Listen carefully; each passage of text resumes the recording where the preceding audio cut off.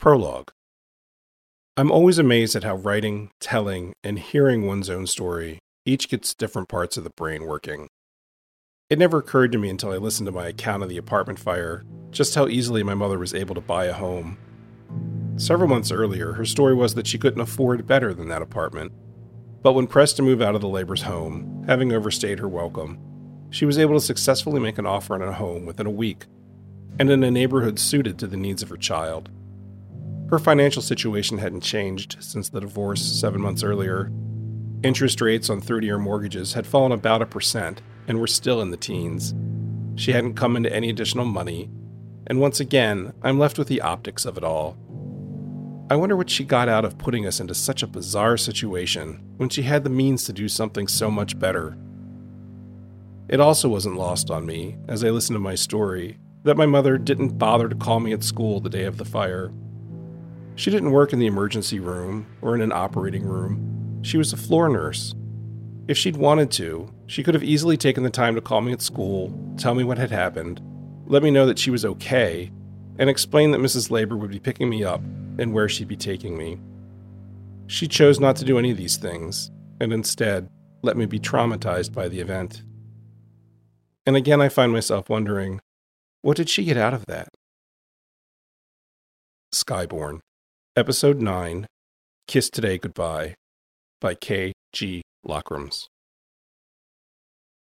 It's late winter of my junior year of high school, and my mother and I have moved into our new home in the development adjacent to our old one.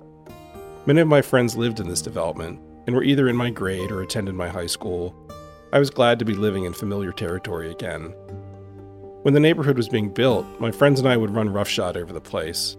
We'd run through the stick frame houses and play with the bulldozers and other equipment. It was odd to be living in one of the houses I had once explored when it was just a shell. All the houses in the development were split levels. When entering through the front door, there was a small landing with one short staircase leading up to the living room and one leading down to the basement. Behind the living room was a large eating kitchen, a full story above ground level. Off the kitchen was a short hallway that accessed a full bath on the backside of the house, a linen closet, and 2 bedrooms. My mother took the front bedroom, and I took the back. She and my sister decorated the one finished bedroom in the basement, under the living room, so she had a place to stay when home from college. My brother spent most of his time with our father when he wasn't at school. He desperately sought our father's love, which he was incapable of giving, and his approval, which he always withheld. Our mother purchased a pull-out sofa for him to use when he wanted to stay with us. The dynamic between my mother and I continually evolved as she uncoiled and settled into the new house and her life as a divorcee. She leaned on me as her emotional caregiver, which came out sideways given she was fundamentally non-demonstrative. Ours was the epitome of an approach-avoid relationship. She'd say or do something seeking comfort or assurance. I'd offer it. She'd reject it. Rinse and repeat. We got another kitten. This would be my 3rd childhood cat. I don't remember what became of her. She had a sweet disposition, but a fondness for climbing the custom curtains my mother had installed on the front picture window in the living room. In fact, I don't remember cats 1 and 3 dying by misadventure or old age. They were just gone one day. Given the incidents with my mother, the dogs we had as children, and the family station wagon, I have a strong suspicion as to the fate of the cats, but no clear memory. To be fair to the youngest Labor, maybe she was the one who let the kitten out of the cabana house that winter after the apartment fire. One of the first things she did when we were in the new house was buy herself her first brand new car. The closest my mother had ever come to a new car was when my father bought that blue Chevy Chevette without discussing it with her. He justified the purchase by telling her he had done so because it matched her eyes, but then he never let her drive it. Buying herself a car was a big deal for her. Rather than passing the car she had down to my sister or I, she chose to trade it in. After Bobby gave Diane his naked picture, and I moved out of the neighborhood, and the store where we worked burned down, our friendship began to fade. I had heard at one point that his family was going through some major upheaval, but he never talked about it. Even though I was again within walking distance of his house, we no longer spent time together outside of school. We were cast as leads in the spring musical, which ended up being the last thing we ever did together. He joined a fundamentalist church, and I watched the kind, funny, open kid I'd known for years change into someone else. As my relationship with Bobby faded, Diane and I became very close friends. It became generally understood, but never discussed, that she and her girlfriend Parker were just that, girlfriends. I made another new friend that year, Dan. We were in the same grade and in multiple classes together our junior year. He was kind, funny, stick-thin, had the cheesiest mustache a teenager could have, his own car, and thought I was hysterical. He was great for my ego. I was still doing everything in my power not to be seen as gay, or even potentially gay, short of dating a girl. I didn't want anyone else to be collateral damage to my confusion. Around this time, I developed the feeling of always being watched. No matter what I was doing or where I was, I felt observed by some invisible third presence. Even when driving alone in the car, I felt as if some force was looking at me. I was always on in front of others, trying to be someone I wasn't. I got the message at home that I wasn't the person my parents wanted. And when I sought help about my sexual identity, I got the message that wasn't someone I should be either. I was investing so much energy in being someone that didn't exist. As a survival mechanism, I learned to insult myself in order to reduce the chances of someone else doing it first. I learned to joke about a topic rather than open up about it. I became a master of deflection. Not surprising for someone who relied on dissociation as a coping mechanism. I think the sensation of being watched was due to my constant anxiety over being found out. I was failing geometry. The teacher had quite visibly disliked my older brother when he had taken her class years earlier. Lockrooms. Are you going to take after your brother or your sister? She asked the first time she took attendance. I think her disdain for him spilled over to me. When it was clear I was struggling with the subject, knowing I wouldn't be able to answer a question, she would call on me anyway. And when I gave partial or incorrect answers, she'd shame me. Wrong. Does anyone actually know the answer to this simple question? She'd say. It was a daily ritual. I would fake illness as often as I could to dodge her class, which ended at exactly 10:07 every morning. That time is etched into my brain. I found out I wouldn't advance to my senior year if I didn't pass her class, so I got a tutor. Geometry is about applying the right process to a given problem.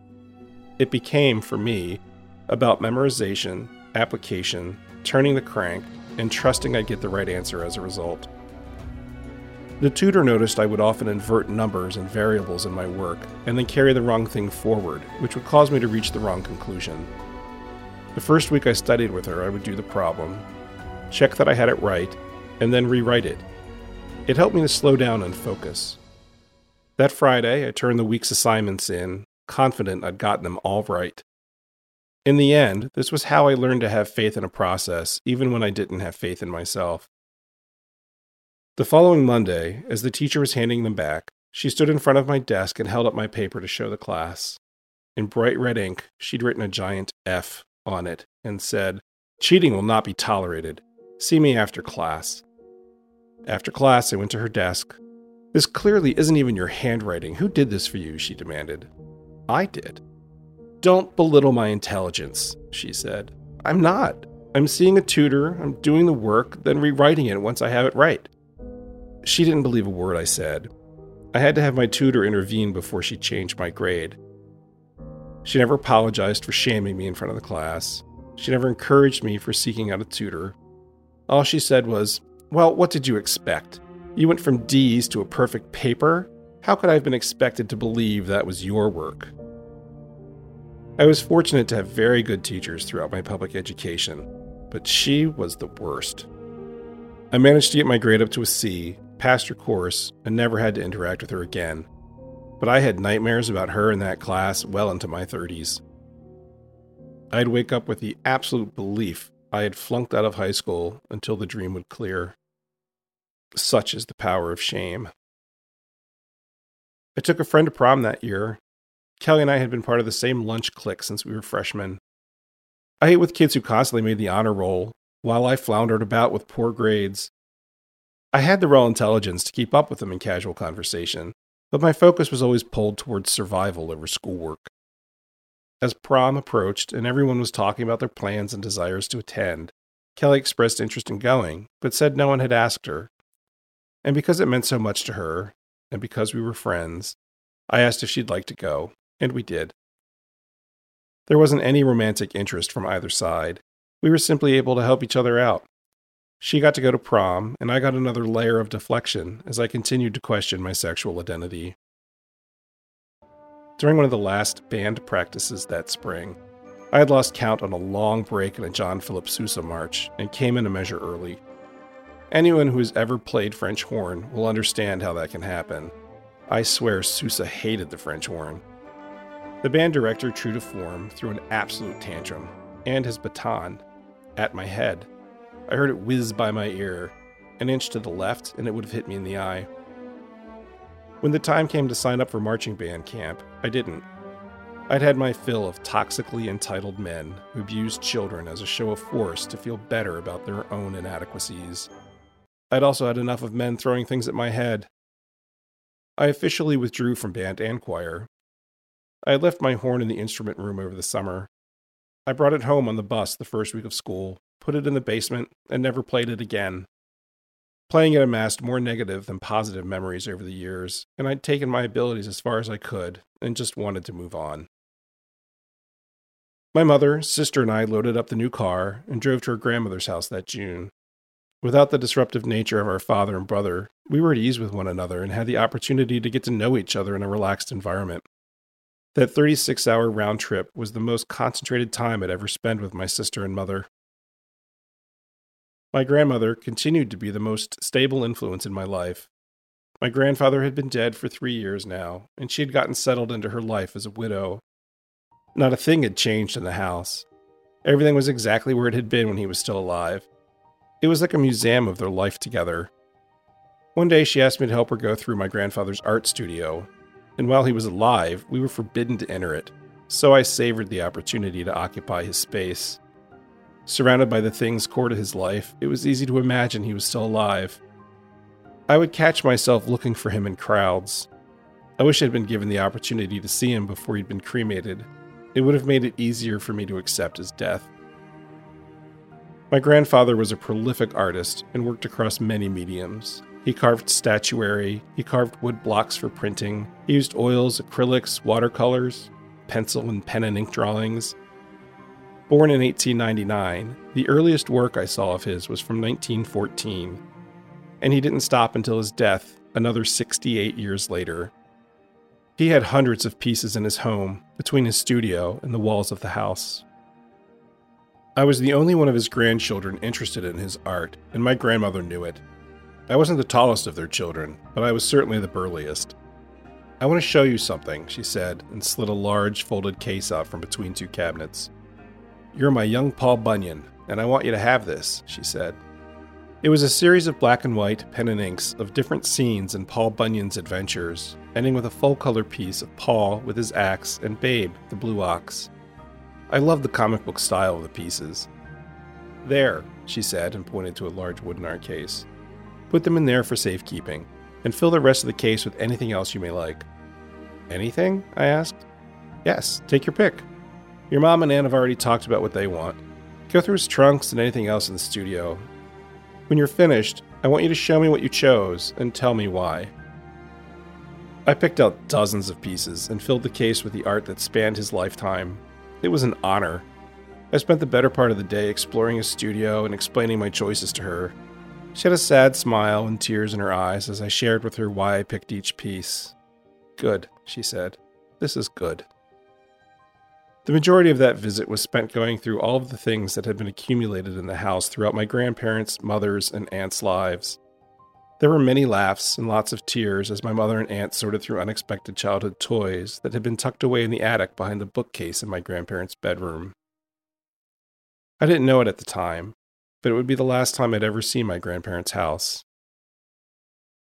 Without the commitment of band and choir, I got about 20 hours of my life back and decided to get a part-time job at the local Kmart. It was physically the biggest place I'd ever worked and had the most employees. I worked with people of all ages from all walks of life. I learned about most every aspect of retail, from checking in freight and doing inventory, pricing and stocking shelves, running a register, working the layaway, mixing paint, and working in the garden center, where I first started. I'd load people's cars, water plants, and helped customers figure out which ortho products to buy to solve their various gardening problems. Ortho used to publish a giant book each year that helped people identify the issues they were having with a plant and which ortho product they should buy to solve it. Whenever I had downtime, I would read through it. By the end of the season, I'd established myself as the person to ask for help in the garden center. If I wasn't working that day, people would ask when I would be back and leave. I'd built a reputation for being informed, and they wanted and trusted my opinion. When the manager told me this one day, I beamed with pride, which was a feeling I was unaccustomed to. Eventually, I was trusted with the coveted blue light special announcement. It's ridiculous how much I loved doing that. It was a literal blue light mounted on a pole, mounted to a cabinet on wheels, which housed a car battery to operate the light. I'd wheel it over to the area in question, get on the store speaker system and say, "Attention Kmart shoppers, for the next 15 minutes and 15 minutes only, we'll be taking an additional 20% off Bounty paper towels located in the midway. Be sure to have your merchandise reticketed before leaving the area, and as always, thank you for shopping your local Kmart." Depending on the sale, people would literally run to the area of the store and scramble for the sale merchandise. The social interaction of it all was also an education. Seeing people get carted away by the police for shoplifting, seeing drunk men try to buy a shotgun 20 minutes before the store closed, and fail when the weed dealer/sporting goods manager would refuse them. Seeing several of the single women who worked there use the store and its dining room as their meeting place for affairs they were having with married men. Learning the importance of never asking a woman, "So when are you due?" before knowing for sure she's pregnant. That summer, I also decided it was time for me to take off the weight I'd been putting on since middle school. My stress level and anxiety were much lower with my father out of the picture, and I was able to modify my coping mechanisms and make healthier choices. Patty was an original member of our mother's bridge club and lived a dozen or so houses from us in our old neighborhood. She was a good friend of our mother's and ran a local chapter of a group called Diet Workshop. She had 3 children, each around the same ages as me and my siblings, and she'd always kept an eye on my sister and me. She never said anything directly to either of us about the nature of our parents' relationship, but I imagine she knew exactly what was going on. Patty worked for a temp agency and helped my sister get one of her first professional jobs. On days when our mother wouldn't or couldn't take her to said job, Patty would drive her. There was at least one occasion where my sister had come home from college for the weekend, only to have some falling out with our mother that ended in her saying, "Find your own way back to school this weekend." And Patty drove my sister back to college. Our mother didn't arrange any of this on my sister's behalf. Patty just always paid attention and discreetly intervened. When I announced I'd be starting the diet, my mother and sister also decided to join. It was another first, the 3 of us doing something together as a team. Each week, for the remainder of the summer, we'd plan meals, attend weigh-ins, and support each other's progress. My mother and sister would exercise together in the living room to Jane Fonda or some other exercise video, and my mother and I started taking walks together. I also began riding my 10-speed, 20 miles a day, off into the bridge where Larry had killed himself. I dropped about 5 pounds every week, and by the end of the summer, I'd taken off 50 pounds and was height-weight proportionate for the first time since 6th grade. I was excited to go back to school for the first time in my life. I had my own money again, I'd lost a ton of weight, hair care products for men were now a thing, and I was able to tame my white afro. Thank you, L'Oreal Studio Hair Care for Men. I also found a decent hairstyle, and bought myself better clothes. And when school started, not one person noticed a single change about me. Huh, I thought. I took my SATs that fall. The night before the test, a friend from work who ran the cafe stopped me. "I heard you have your SATs tomorrow. Can I take you out to dinner to get your mind off things?" she asked. I was planning on doing a quick review and just going to bed, I said. "Come on, they say it doesn't do any good to study the night before a test. You either know it or you don't by now." "Okay, sure." We didn't get out of the store until 9:30, and the only place that was open was the truck stop where David had died the year before. We were driving along the same highway, and it was foggy. I was clutching the door handle. She looked over at me and asked, "Why are you so quiet?" And in just those few seconds, out of the fog, appeared the back end of a tractor trailer with its lights off. "Phoebe!" I shouted, looking straight ahead. She slammed on the brakes, my torso flew forward and my head hit the dashboard. She ran off the road and onto the shoulder, but avoided the truck. "Are you okay?" she asked. "Yeah, I think so. But if you don't mind, I think I'd like you to just take me home." "Absolutely. I'm so sorry," she said. "It's not your fault. The guy didn't even have his lights on." And she took me home. I took the test the next day, and I don't know if it was the accident or just a lack of preparation, but I didn't do well. As my friends were applying to college, I didn't. My grades were not that great, neither were my SATs. I knew I wasn't going to get any financial help from my parents, and with my grades and SAT scores, I wasn't going to get any scholarships either.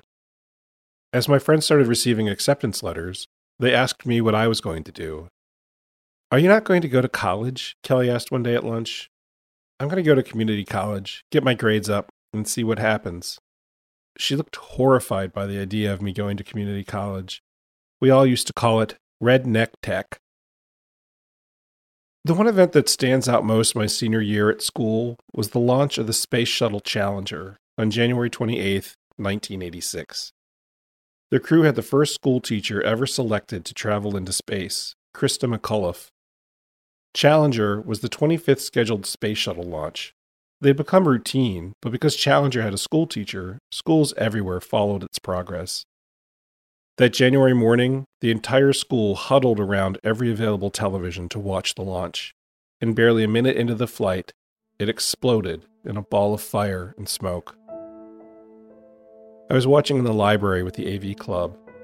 Just as it exploded, I could hear people scream throughout the building. Eventually, the principal made an announcement over the loudspeaker, clearly choking back tears. For the rest of the day, classes turned into grief counseling, and everyone processed what they'd seen.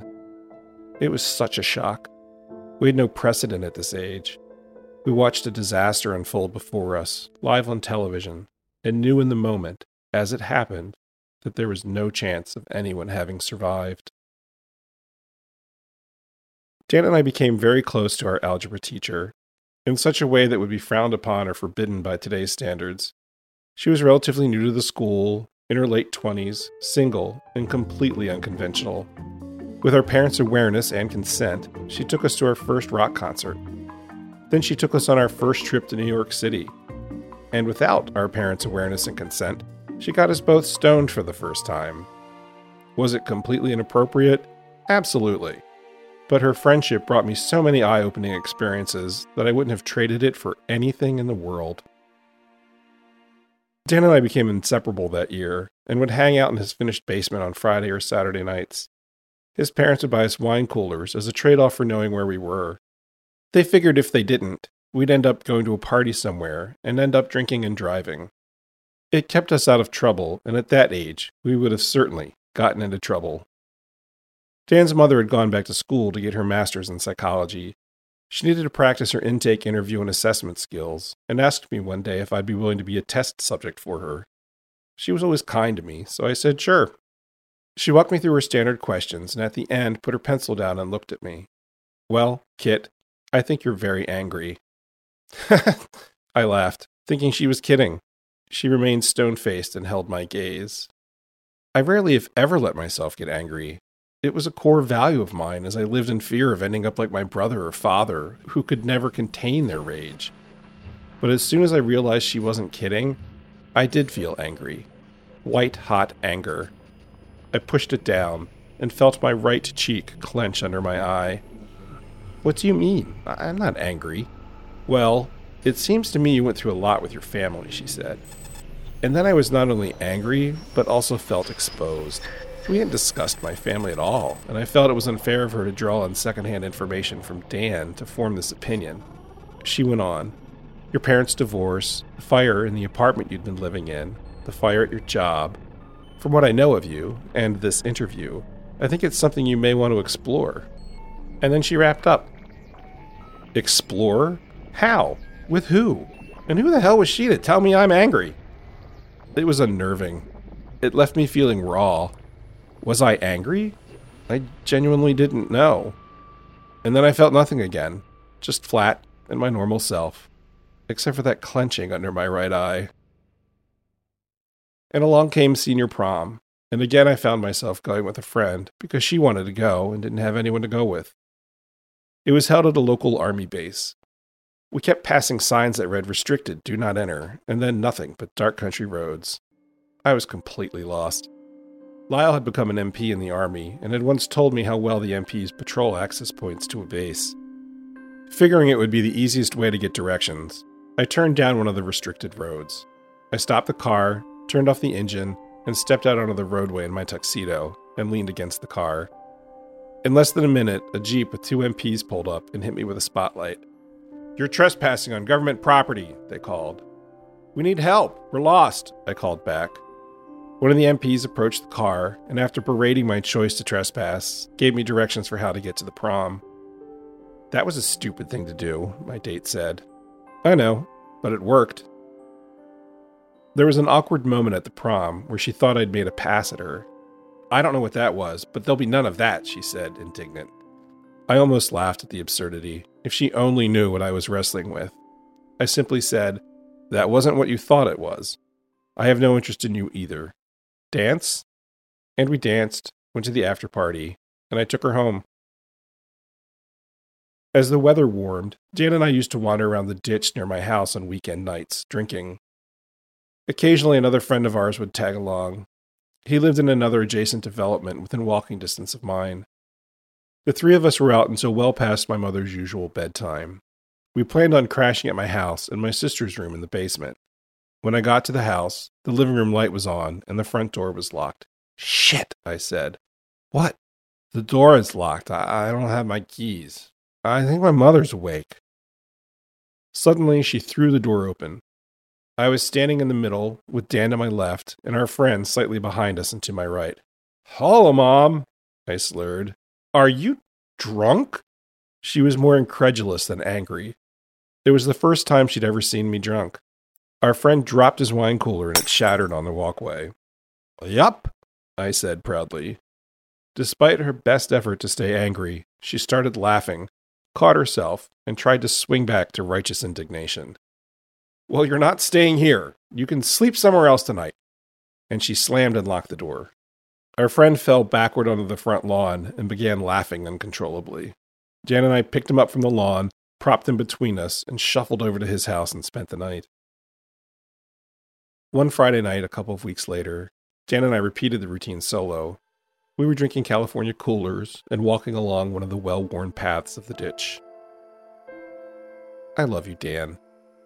"I love you too, Kit." "No, I mean, I'm in love with you." He processed this in silence as we walked along the path. "Wait, what? How can you be in love with me? You've gone out with more girls than I have."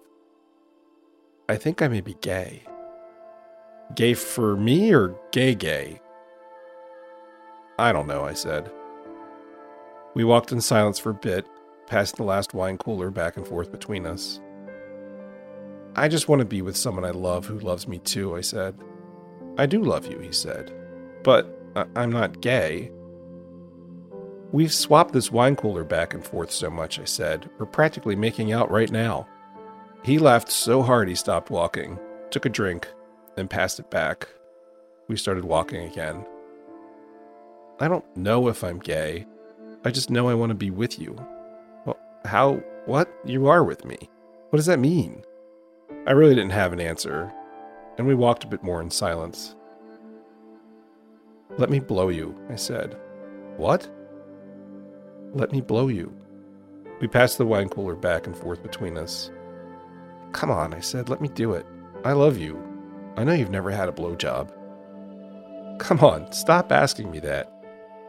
"Why?" I asked. He stopped walking, and we faced each other. "Because if you keep asking me, I may say yes." The moment held. "So say yes." He slowly started walking again. "It would change everything in our relationship. And I don't want that to happen.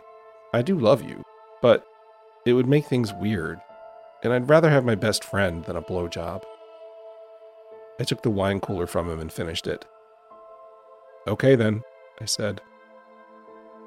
And we changed the topic and started back toward my house. And I have to say, his was the kindest rebuke I'd ever gotten. My brother finally graduated in May of my senior year. He'd failed so many classes, it was his 5th year of a 4-year program. My mom, sister, and I carpooled to his graduation ceremony. I knew our father would be there, but I'd hoped we wouldn't have to see him. We made it through the formal commencement ceremony without a sighting, and were waiting outside the stadium for my brother. Just as he came out to the parking lot, our father, with his new wife, Michelle, appeared from the crowd.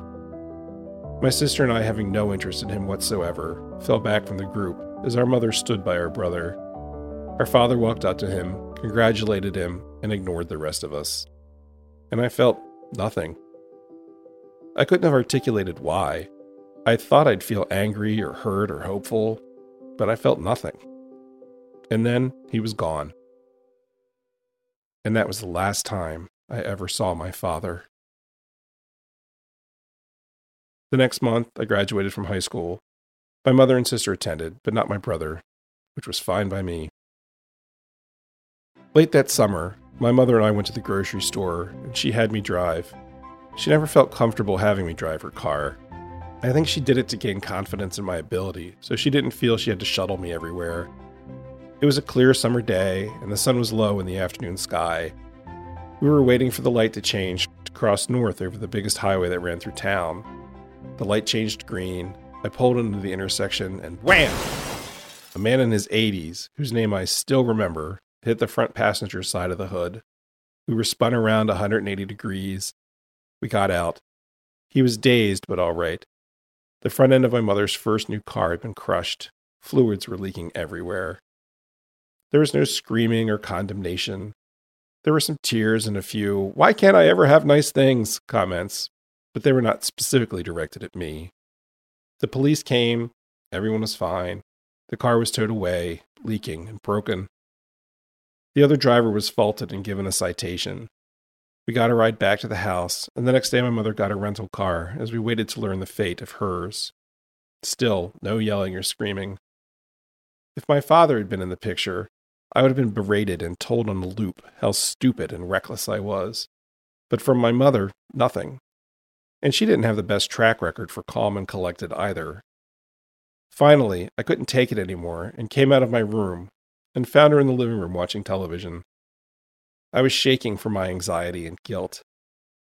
"I need you to punish me," I said. "What? Why?" she asked, genuinely confused. "Because it's my fault your new car got wrecked," I said, and started to choke back tears. "Kit, it's not your fault," she said. "Seriously, I can't take it. Yell at me. I can't take this silence," I pleaded.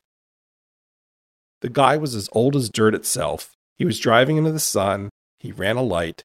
Everyone is fine. It's not your fault. I stood there, stunned and speechless. I didn't know what to do or how to act. I didn't know how to process this moment of truth, where realities that would not have aligned had my father been in the picture were actually aligning. She offered me no comfort, but the simple fact that the details of what happened aligned with what was being reported and reflected back to me was foreign, and I had difficulty trusting it. I didn't know how to process this change in dynamics, and it completely unnerved me. I hold this moment against all its predecessors. If my world had been normal, this exchange would have been nothing. A parent acknowledging the truth of an incident and not making their child carry any unnecessary guilt or shame over it. But precedents in my life, many of which I've shared in past episodes, failed this simple parental standard. I just wasn't equipped for this level of normalcy. I'd become so braced for the gaslighting, braced for the yelling, braced for the worst possible outcome of any situation for so long, in order to withstand it, that this moment of sanity felt utterly insane. And such is one of the many legacies of long-term trauma. Abnormal becomes so normal that when presented with an agnostic moment of normalcy, it feels foreign and unsafe. In the end, the car was able to be repaired, but that event and my reaction made me wonder if maybe I was broken.